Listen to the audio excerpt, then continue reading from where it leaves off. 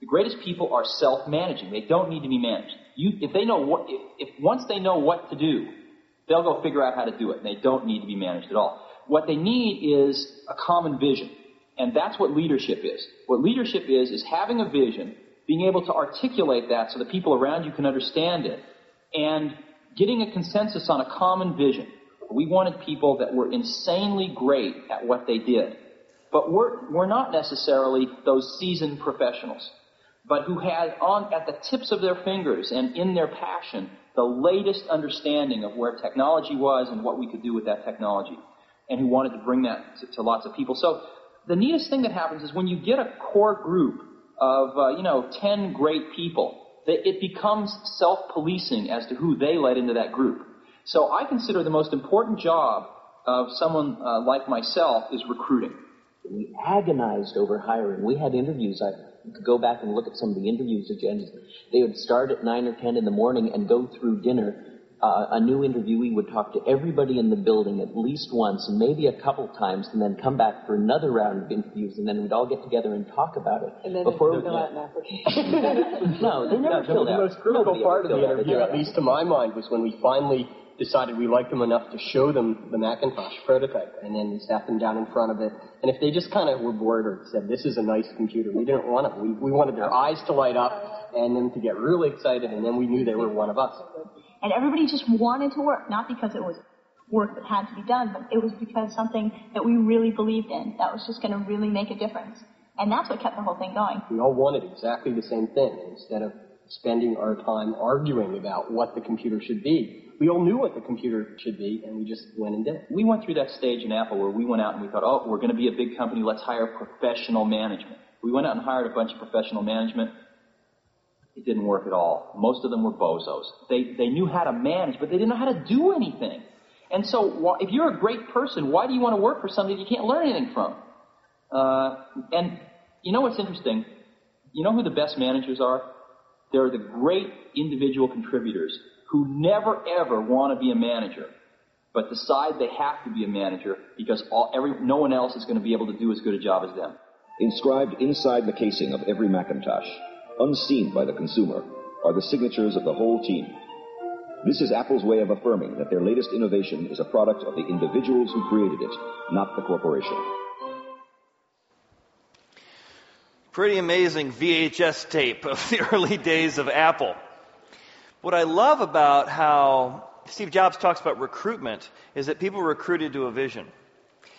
And this group of what looked like teenagers that became the software designers that have designed iPhones and computers from that point on really were part of a common vision.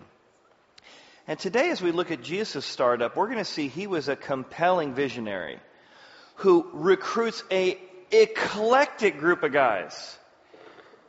70 disciples, 120 men, women, and then he picks 12 specific apostles that were some of the most narrow-minded, self-centered, doubting, anger-laden people in history. And he gives them such a common vision that these folks turn the Roman world upside down.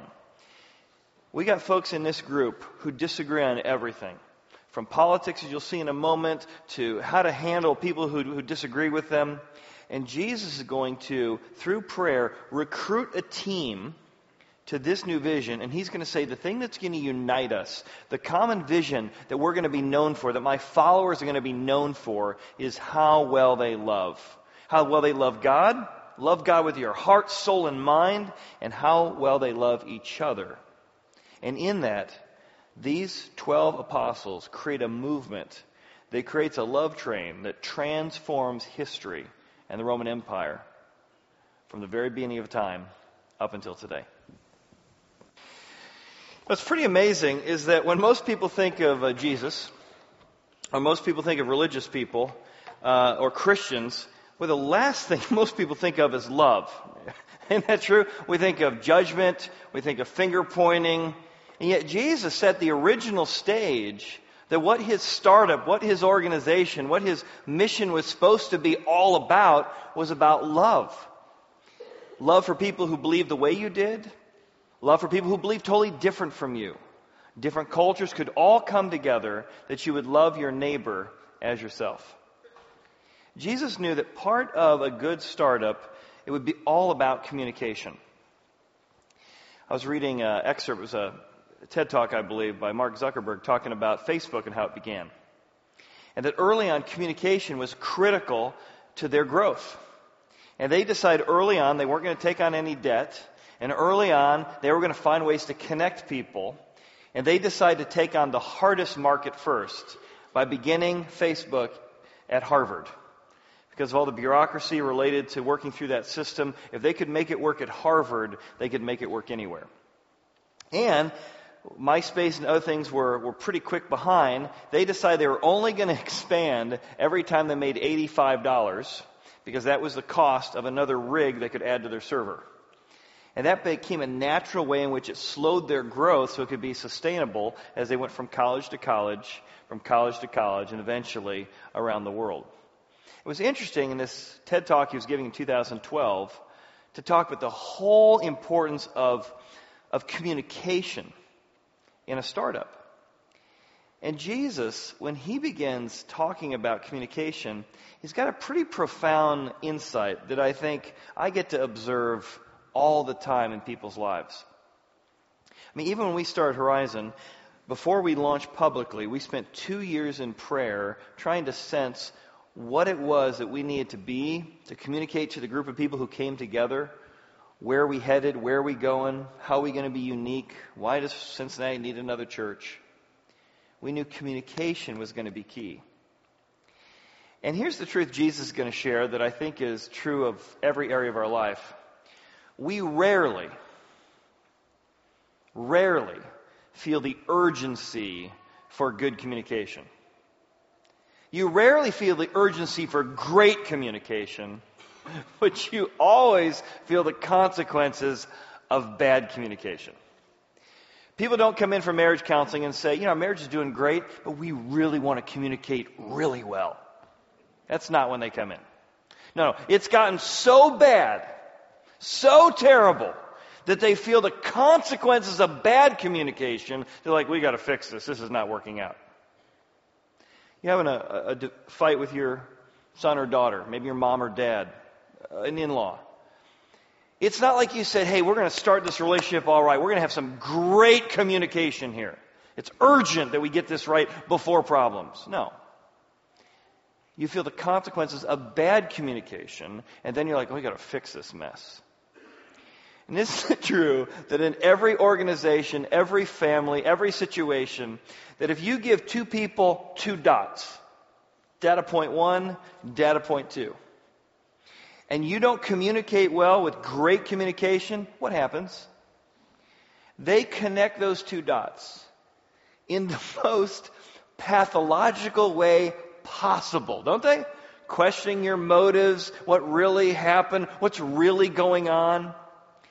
Because when you don't have great communication going on, you end up with really bad communication, and then there's gossip and lack of morale and people not connecting. And then when the consequences stack up, heading toward divorce, heading toward estrangement, people leaving that you don't want to lose, then you say, I'm now urgent about having better communication. But you weren't really urgent about great communication. You just felt the consequences of bad communication. And Jesus is going to talk about that same principle when it comes to prayer. Rarely do people say, you know what, I've been thinking about my life in the next 2 years, 5 years, 10 years. I really need to work on my prayer life. I hardly ever have heard that in my life. Instead, people feel the consequences of their bad communication with God. I've accomplished all my goals, and I'm just wondering, isn't there more to life? I'm facing a situation now I can't control. I got a medical report. My wife got a medical report. For the first time, I don't have enough resources to fix this problem. And the consequences, maybe I need a spiritual life. Or maybe you have kids, and you're like, well, listen, I don't need church. My wife doesn't need church. But we'll go for the kids, right? Isn't that what everybody does? Because parenthood, there's nothing like parenthood to sort of remind you of how big the responsibility is. And you're like, I'm not sure what I would teach him or how I would teach him. And it's the consequences of your bad communication or lack of communication with God that's got you thinking, maybe I need to engage in this. So Jesus, from the very beginning, when he's going to recruit his disciples, he's going to model the importance of great communication with God in developing a prayer life, and great communication with the team about their vision and the mission. So today we're going to look at two keys to that kind of communication. And I hope you're going to discover a pretty phenomenal concept that Jesus has, that what he offers is very fundamentally different from other religions. He's going to show you who you are, covered or wrapped in his grace, and how to depend on God in a pretty profound way that can enhance your communication with him and with others. So our first principle, our first key, is that communication, great communication with God and with others, is going to remind you who we are and who we're depending on. Let me think about your prayer life for a moment. It's not an area that is my greatest strength.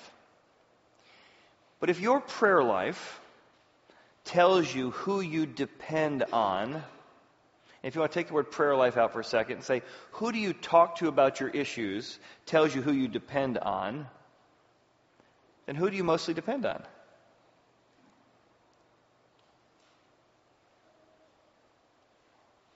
I talk to myself about the issues. Well, you probably depend on yourself mostly. Sometimes we have mentors or friends.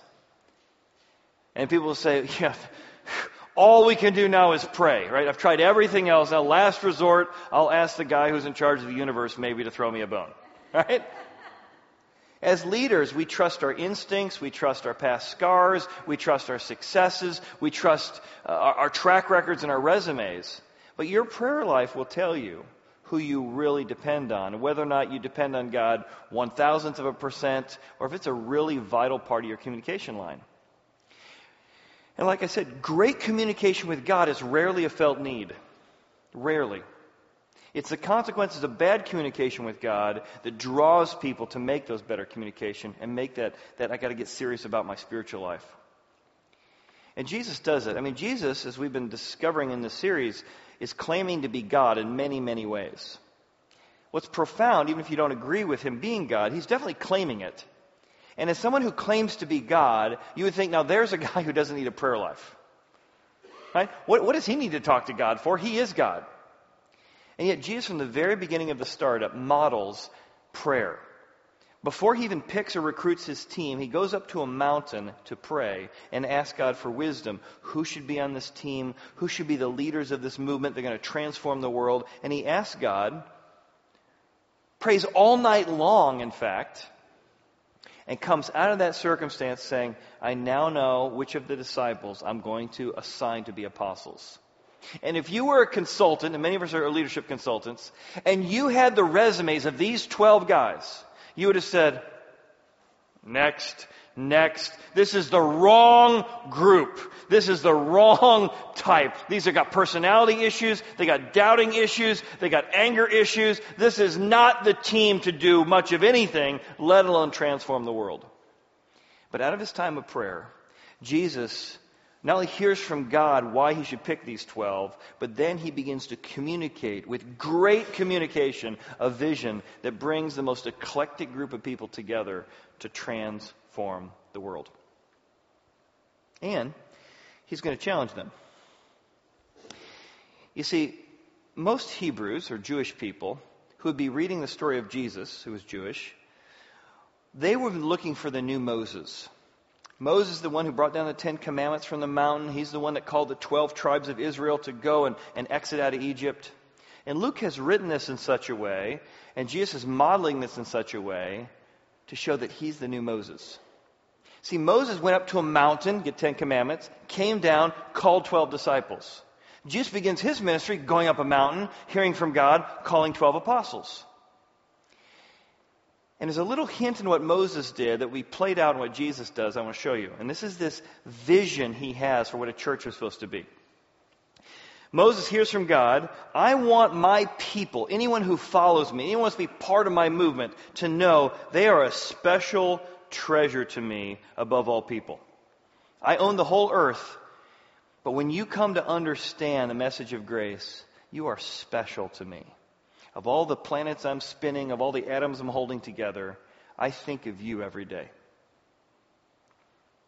Secondly, I want to form you into a community or a team that I want to be a kingdom, a brand new type of kingdom of priests. Now, he's not talking to religious people or just the priests. He's saying, I want every single person who follows me to see themselves as a priest or representative of a new kingdom. Now, when you think of a priest, do you think of yourself? Most of us think of a priest, we think maybe bad stuff in the news or some scandal. We don't want to be a priest. But a priest in those days was very sacred.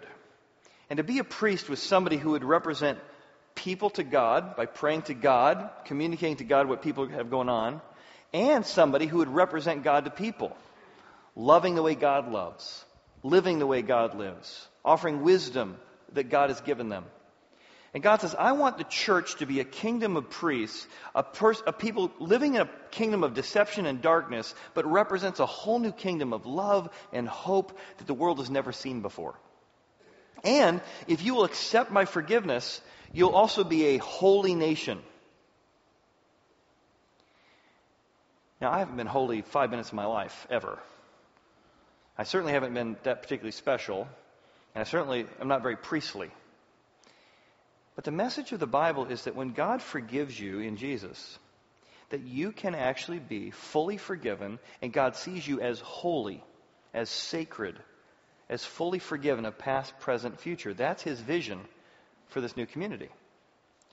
And when you realize you're part of a bigger kingdom, you're not here to build your own castle, you're here to serve a greater kingdom, it brings humility into your life and it brings purpose into your life. I was reading 2016, John Glenn passed away, astronaut. And he had spent his life, sort of working his way up the corporate ladder, engineer, pilot, to eventually climbing his way up again, to eventually he gets picked to be on NASA, and then to be the first man to orbit the Earth. Now, when you're the first man orbiting the Earth, what are you thinking to yourself? First man to orbit the Earth. Look at all the things I've accomplished, look at all the things I've done. That's not what he said. He said being up there, seeing the moon and the earth and the sun from that perspective was deeply humbling. He said in an interview in 98, when I look at the creation and I saw that view, it was impossible for me to be an atheist. He said, my faith increased when I realized I was part of a much bigger story. More than that, he said, on his second orbit around the earth, he prayed every single day, realizing he's dependent upon and a small piece of a much larger picture. See, prayer reminds us who we are, a new identity God offers us, but also who we're depending on. Are we only depending on our own resources, or do we need access to the one who made us? 2 years ago, I saw an interview with Alan Mulally from the CEO of Ford, especially during those 2008 years when the financial crisis hit. Now, here's a guy who had an incredible resume. CEO of Boeing, got recruited by Ford. His salary at the time was more than all the other CEOs of the other automobile industries combined. And yet he was in 2008 going to negotiate the largest loan in U.S. history. Rather than being bailed out, they were going to take a loan and pay it back. And as he was leaving that day, a friend who attends Horizon said he was there that day and that Alan stopped by and saw he had a Bible verse up in his office or something and said, hey, can I talk to you for a second? Would you pray for me today? We're going to need help. We're about to negotiate the largest loan in U.S. history. And certainly we've prepped and certainly we've got the paperwork, but we need God to help. A lot of jobs are on the line. A lot of futures are at stake. So again, here's somebody who could have leaned on to his resume, but even in the midst of challenge says, I need to depend on, have communication lines with God in order to accomplish what I think is before me. And sometimes that comes in the form of conviction. I was really convicted recently that God sort of tapping me on the shoulder, sort of an unsettledness that I need to work on something. I wasn't sure what it was. So I was praying about a week ago, and I said, God, I just would love some help here. What is it you want me to fix, or what is it you want to address in my life? And I sensed, and this doesn't happen very often, but I sensed just the word Hezekiah. So it came in my mind. I'm like, Hezekiah? I don't even know who that is. I think he's in the Bible somewhere. So I looked up Hezekiah, and in 2 Chronicles 20, it popped up in my Bible software. It said Hezekiah had allowed his heart to be lifted up and become proud. And he had to be humbled of his arrogance. I was like, well, that's not really the verse I was looking for. And I took a few months and said, well, God, what do you tell me there? Are there areas in my life that I'm not being humble? And I realized, a couple of years ago when my back issue was out and autism chaos was all over the place, man, my prayer life was so dynamic. I needed God every moment of every day to sort of make it through the day. But as my circumstances went up, my prayer life went down. And God was saying, you become self-sufficient. More than that, I had done this one-man drama a few weeks ago, and one of the challenges when I write those things is I try and stick as close as I can to Scripture, so I memorize as much word for word from the Bible as I can. And so many people came up to me and said, well, I really enjoyed that. It was so compelling. And I said, hey, did you notice that most of that came right out of Luke 5 and right out of Luke 6 and right out of Luke 24 and 25? Part of that was my passion for it, and part of that was, did you realize how hard I worked on that memorization? And it hadn't happened once. I'd actually said it 4 or 5 times. It was like God was nudging me on the shoulder saying, you did a whole account of my greatest day in history, and you're trying to take credit or glory for yourself. Oh, that is what I did. Sorry, God. And that, again, is what it means to be part of a kingdom. Am I the hero of the story, or am I a small place of God's bigger story? And communication with God, wouldn't you rather have God nudging you and tapping you on the shoulder than having your spouse or kids having to do it all the time? I mean, isn't it so much healthier? I mean, and I'm open to feedback from my kids and from my spouse, but it works so much better when God directs me to fix something than me getting defensive when my spouse tells me to do something. And that's why having great communication lines with God will help your marriage, it will help your friendships, because you'll learn how to have God sort of nudge you and bump you back in place. And when you get defensive, to say, you were pretty defensive. That was actually good feedback. You should have listened to your spouse today when they said that, your son or daughter. Yeah, they didn't say it the right way, but there was some truth there you ought to look into. That's kind of how prayer works as God begins to work through that. Remember several years ago we did a series called Honest to God, where we talked about prayer is really talking to God. And some people, maybe you're new to prayer. You're like, well, I know 2 prayers. And you think of prayer as this formulaic thing. And those are prayers. But think of prayer simply as talking to God about your life. Telling God about your day. In that series, Honest to God, we talked about being honest with God about your anger, about your doubts, about your frustrations. We had a friend who had recently come to know Jesus, and he said, this was such a freeing series for me that I could talk slang to God, he said. I really want that kind of relationship with God where it could be real and honest. Now notice, Jesus again has set this vision. God has called him now to pick 12 apostles. He comes down, he picks one of them named Peter.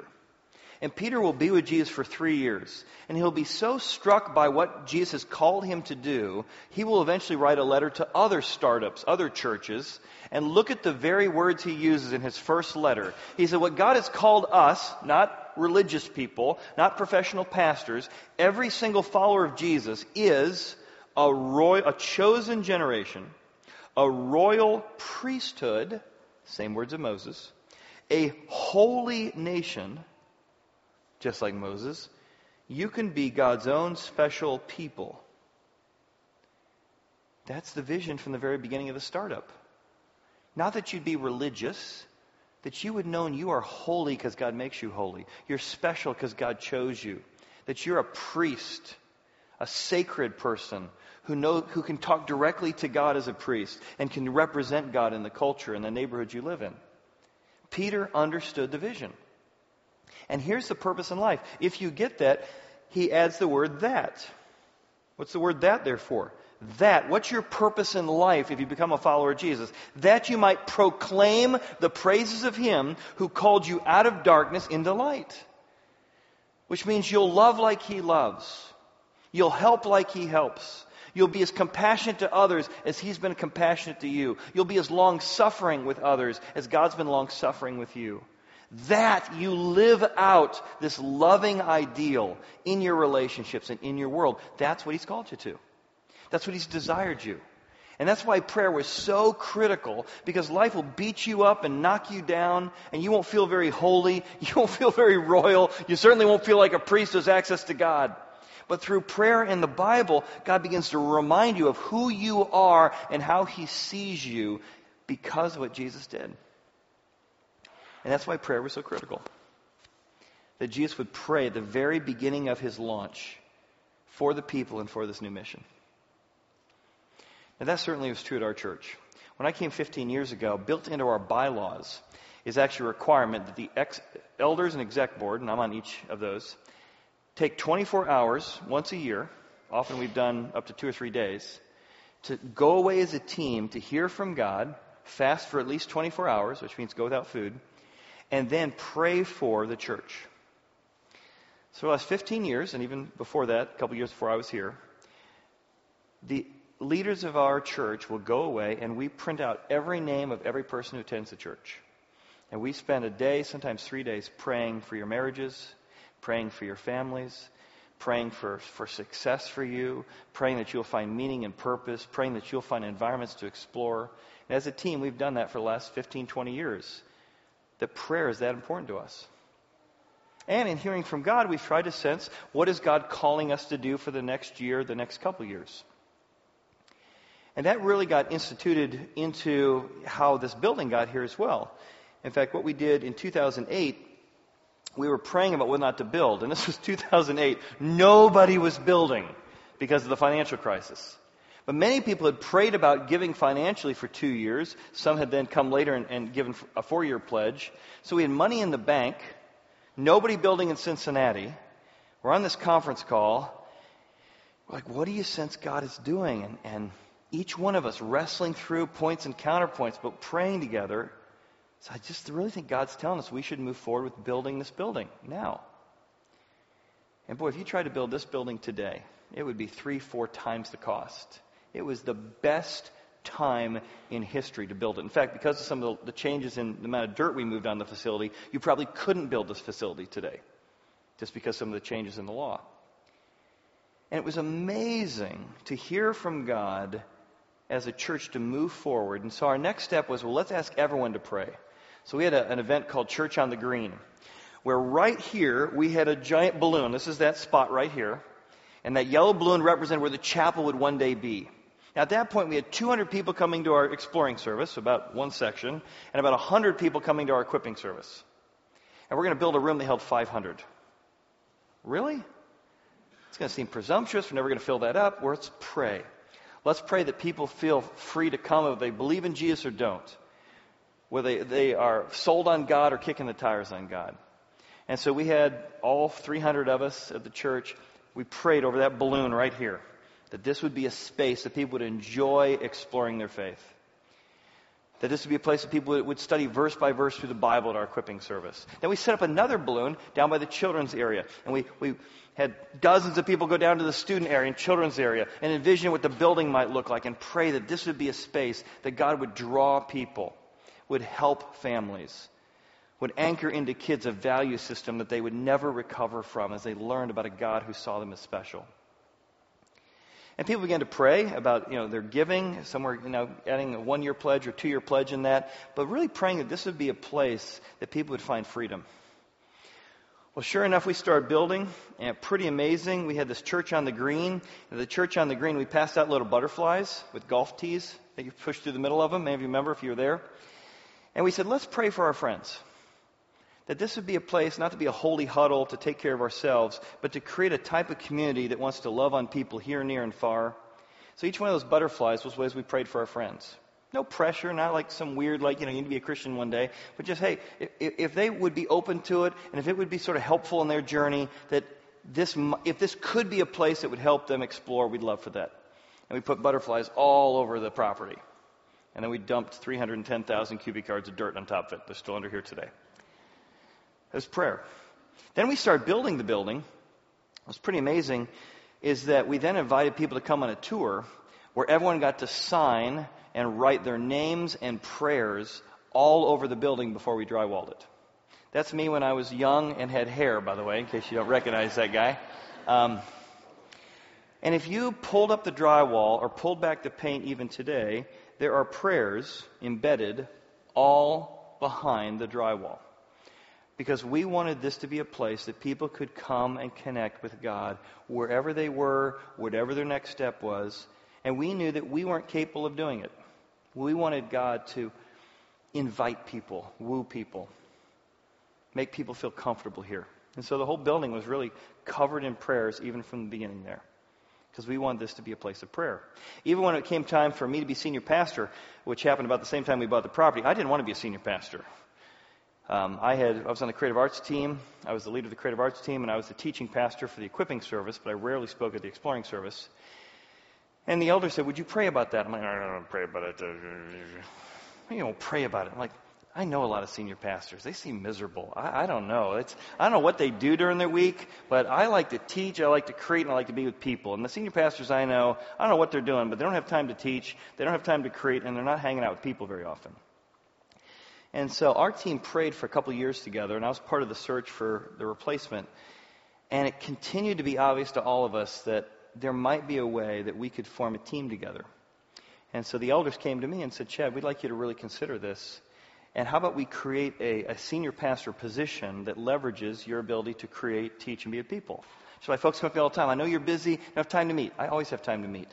And within a couple weeks, I can always get you in. So I love meeting with people. And we've organized our jobs around being able to be with people, because we wanted that to be the hallmark of our church, that we would have access, that you could know the people who are leading. Well, that's our first key, is that when you learn to communicate to God and communicate to others, it reminds you who you are. And this new identity is far profound, more than religion could ever give you, and who you're depending on. The second key, and our last one, is that communication brings a unity of vision to a very diverse community. Very diverse. Oh my goodness. If you were a consultant, you would never tell Jesus to pick this team. And let me show you why. Here's the apostles. He comes down, calls from this group of 70 to 120 disciples, the 12 who are going to be the apostles. First one is Simon, also known as Peter. He will deny him 3 times. Andrew, his brother, James and John actually have a nickname from Jesus. He calls them the sons of thunder because they got such an anger issue. One day the people reject him in a particular city, and James and John are like, "Hey Jesus, how about we call down fire and burn those people up?" She's like, no, guys, that's not the vision. Love train, guys, love train. We're here to love our enemies, even those who reject us. And he helped these 2 young men deal with their anger and become more loving and patient. Philip and Bartholomew. Matthew works for the government. He's a government official. We learned about him a few weeks ago, Levi. So he works for the government. Thomas, and that's not the problem yet. I'll get to that in a second. Thomas is a doubter who's always going to need more evidence. He's not a particularly quick believer. James and Simon, called the Zealot. Zealots hated the government. So you have a government official teamed up with an anti-government anarchist. One of his disciples is watching CNN all the time. The other one's addicted to Fox News. And he is going to take this team of political differences and personality differences and deniers and betrayers, and he is going to show them how they can have a common vision of learning how to love each other and then learning how to love the world. You never would have picked this team. So don't think the apostles, wow, the apostles, they're amazing. I've seen the paintings with the halo over their head. Well, that's a nice painting, but it's not them. They're scoundrels.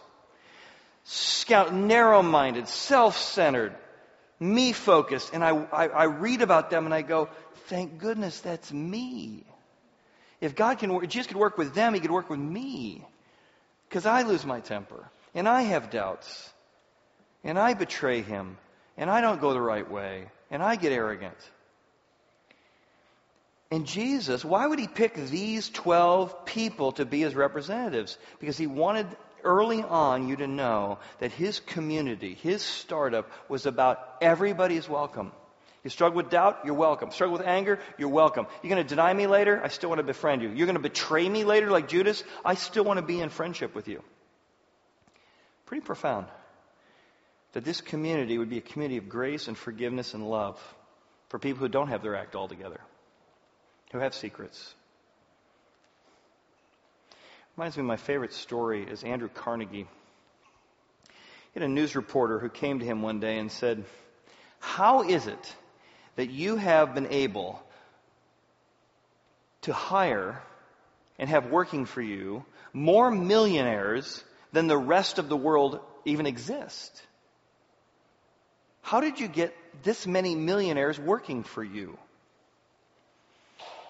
Carnegie said, well, they weren't millionaires until they worked for me. He said, but I got a principle of leadership that I use. He said, developing great leaders is like mining for gold. When you go into the mine, you don't go looking for dirt, but you're going to have to move an awful lot of dirt to get a little bit of gold. And when I develop people, I have to move an awful lot of dirt. And you got to be in the dirt business if you're a people developer, so that you can refine and find the gold. And Jesus does the same thing. You got a lot of dirt, anger, doubt, secrets. Jesus says, welcome. I'll step in the mine with you.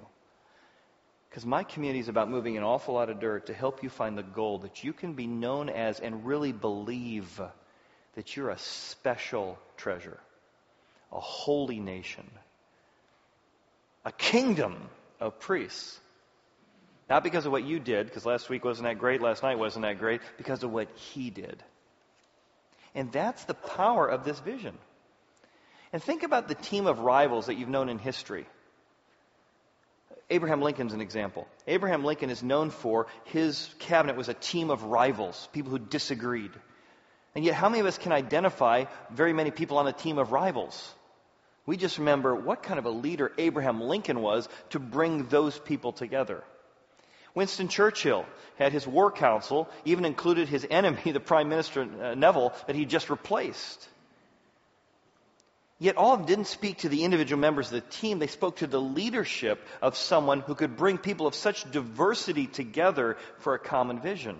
And the same thing with the disciples. When you realize what scoundrels they are, they speak to what a genius leadership Jesus had, that he could take these type of people with these type of issues and create such a common vision of learning to love each other and love the world that it would turn the Roman Empire upside down. But again, you look at these 12 guys and go, well, Chad, you got the wrong application. I think the proper application is prayer doesn't work. Because one of the 12, Judas, known as the betrayer, the traitor, is going to turn his back on him.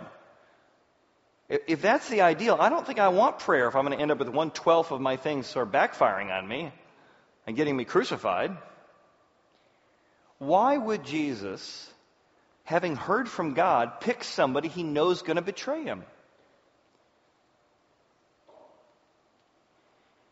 Because that's what the message of the Bible is all about. God loves people and befriends people who he knows will betray him. He loves people he knows will deny them. Jesus, and that's what grace and forgiveness is all about, is that God is always inviting, even if you don't think you need God, even if you don't like God, if you don't believe in God, that doesn't change how he feels about you. It certainly didn't change how he felt about Judas. And I think if you're going to get serious about prayer, that's actually helpful to understand. Because prayer is simply talking to God about your life and listening to God, often through reading the Bible, but other ways too, about your life. I don't feel like a holy nation. I just really screwed up. And you listen to God. There's now, therefore, no condemnation in Christ Jesus. And it frees you up from guilt and shame. Or you start doing something wrong and you hear something about, oh my goodness, I really did get defensive there and I really need to be more open to feedback. You find yourself rescuing and enabling somebody, and you read from Proverbs that says if you rescue an angry man, you'll need to do it again tomorrow. And you sort of go, oh my goodness, I've gotten to some enabling patterns in my life. God begins to give you wisdom for your life as you read the book. But there's going to be times that you pray for things that don't happen. And so this has been a helpful tool for me. There's 4 ways that God answers prayer. Sometimes God says, go. You pray for something, go. It happens. Doors fly open. You're like, well, this prayer thing works. I'm going to do more of this. Other times you pray, you bang on the door. Why are we still struggling with infertility, God? It's a good thing. Why so-and-so got pregnant? They want to be pregnant. We can't. And God says no. And it is angering and frustrating. And in those moments that God says no, he wants you to know and me to know that he's still good. And he knows something you don't. And He's still with you in the midst of it. Will you trust His goodness even when He says no? Another way God answers is He says slow. A mark of maturity is being able to recognize the difference between no and not yet. If you have kids, you recognize they don't have the maturity for that, right? A not yet is always no. Not yet, that means no! Sometimes God will say slow. You're ready, but the circumstance isn't. There's still some things I'm putting in place that needs to develop and marinate a bit. So slow down, and then I'm going to say yes. And that's frustrating. There's other times God says grow. Man, that opportunity is ready. That situation is ready. That relationship is ready. But honestly, you're not. And if I put you in that management position, if I give you that amount of responsibility, if I put you in that situation, you're going to blow it up. You're going to get big-headed. You're not humble enough. Your character isn't high enough. You haven't been conformed. I haven't got enough gold refined in you enough that you're not ready for that. So it's ready, but I need you to grow in order to take part of that. And so if you think about your life, as you think about prayers, just recognize that God answers in different ways. Go, no, slow, and grow. And my challenge to you as we leave today is this. Remember, most of us don't feel the urgency of great communication with God or with others. We only feel the consequences of bad communication. So here's my suggestion. Here's my takeaway. Here's my challenge for us. Let's stick some urgency into our life. That we get urgent about great communication rather than waiting a year, a month, a decade with a bad communication to dissolve a marriage or dissolve a friendship or dissolve a department. Let's get passionate about the urgency of great communication by doing this. What if we prioritize in our marriages, in our families, in our companies, in our spiritual life, prioritize great communication instead of repairing poor communication? How much better would our marriages be? Like, well, it's not bad enough to a counselor yet. Right? Okay, one wheel's fallen off our marriage, two wheels have fallen off. We can say, the engine still runs. Blah, blah, blah, blah, blah, blah. What if instead of dealing with the poor communication, all the problems of that, we said, I'm going to prioritize great communication? How much better would your marriage be if you'd done that 5 years ago? How much better would a relationship with a son or daughter been if you hadn't put that off? Where might you be in your exploration of spiritual matters if you hadn't put off this whole prayer God thing for the last 2 decades? And I'm not saying there's a time, I'm saying, but start now. Start now prioritizing great communication. Don't wait another year. Don't wait another week. Don't wait another month. Start now. Sensitize yourself to how God might want to speak to you. I was just down in Cancun last week with a group of guys and just got to hear them talking about praying for the first time, being part of a group of guys who are trying to hear from God for the first time, doing great work together, feeling like I want to be with a group of guys who are serving others. And often that comes from time of prayer. And maybe for you, you need to learn how to talk to God. So how do you spend 15 minutes with God? Here's a quick acronym, TALK. Try just 15 minutes. That may feel like an eternity. Maybe you start with 5. The T. Thank God for aspects of your life. Sort of go through your day or your week and thank God for different things He's done or things going on in your life. A. Ask God to forgive you for some things, to lead you in some areas, to guide you, prompt you. Anything, God, I need to sort of forgive or apologize for? L. List areas of concern. I'm worried about this, God. I need some help over here, but I really could use some wisdom over here. List some things where you have concerns about yourself and others. And then lastly, know God through the Bible. Pick up the book of Proverbs, pick up the book of John, just read a couple verses. Might seem opaque the first time you read it, but just say, God, I'm trying here. Speak through this book if you're really in there, and help me know something about myself or you if it's true. Just try spending 15 minutes with God and see what might happen. See if it can sensitize you to what He might want you to do, what it's like for you to proclaim Him to a world filled with hurting people. And maybe, as we've been mentioning these 5 ways to connect with Horizon, maybe that's opening up that startup guide and using that to connect with God over the next month or next couple weeks. Maybe it's getting into a group for the first time. Maybe like the guys down in Cancun or those in Cancun, down in Belize this week, you want to pray about going on a mission trip. Say, God, should I give up a whole week of vacation? And might, by giving of myself, I might learn something about how to commune with you in a way I never have before. Maybe financially, for those who gave and heard from God years ago when we were down at the property and praying about giving.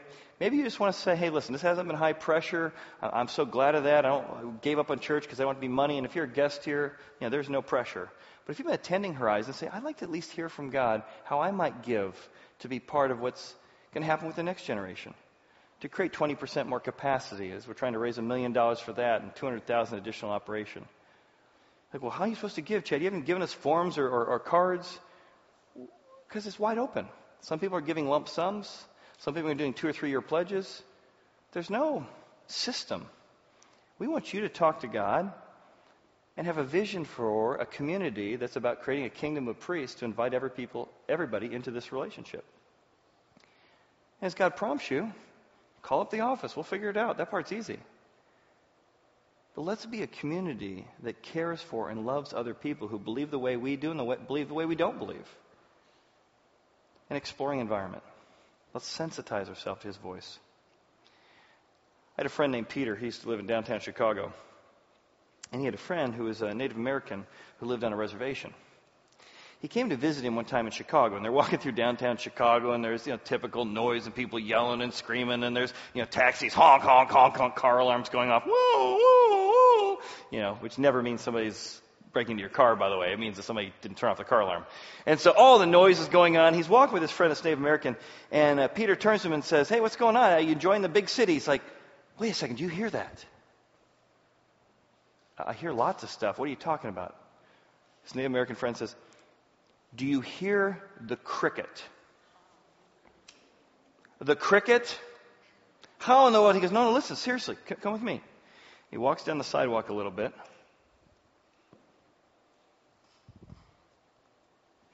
He reaches underneath the sidewalk, and sure enough, he finds a cricket. Peter says, how in the world did you hear that cricket? He said, well, just over the years, I've sensitized myself to be able to recognize the sound of a cricket, even with all the noise. He said, your culture's done the same thing. He's like, no, we haven't. He's like, oh, yeah. He goes, your culture has sensitized itself to certain sounds that get their attention immediately. He's like, well, give me an example. His Native American friend reaches his hand in his pocket and goes, 20-yard radius, every head turns. What if you began to sensitize yourself to know what God's voice sounds like for conviction, for leading, for wisdom? But for many of us, we don't live with any margin. And because we don't live with any margin, we really don't know how to sensitize ourselves to God because we don't know how to even be still. Well, let's pray together. God, we confess we're not good at being still. But in this moment of stillness, there are many here who need freedom from secrets. God, would you tap them on the shoulder and nudge them that there's freedom available? God, many here were carrying a lot of wrongdoing, a lot of pride, a lot of insensitivity, a lot of disrespect toward people we say we love. Would your Holy Spirit tap us on the shoulder?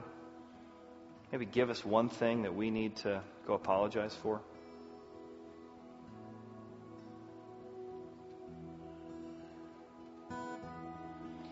Probably several here today have big decisions to make.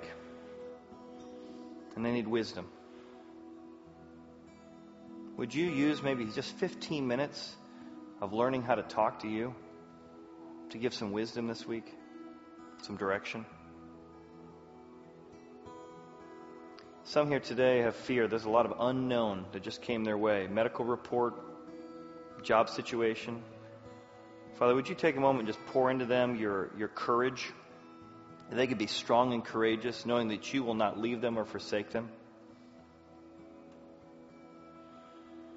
Maybe as we close today, you just want to say a prayer, a real quick prayer. Just say, God, I need you. I've been depending on myself, and I want to start depending on you. Teach me how to even talk to you.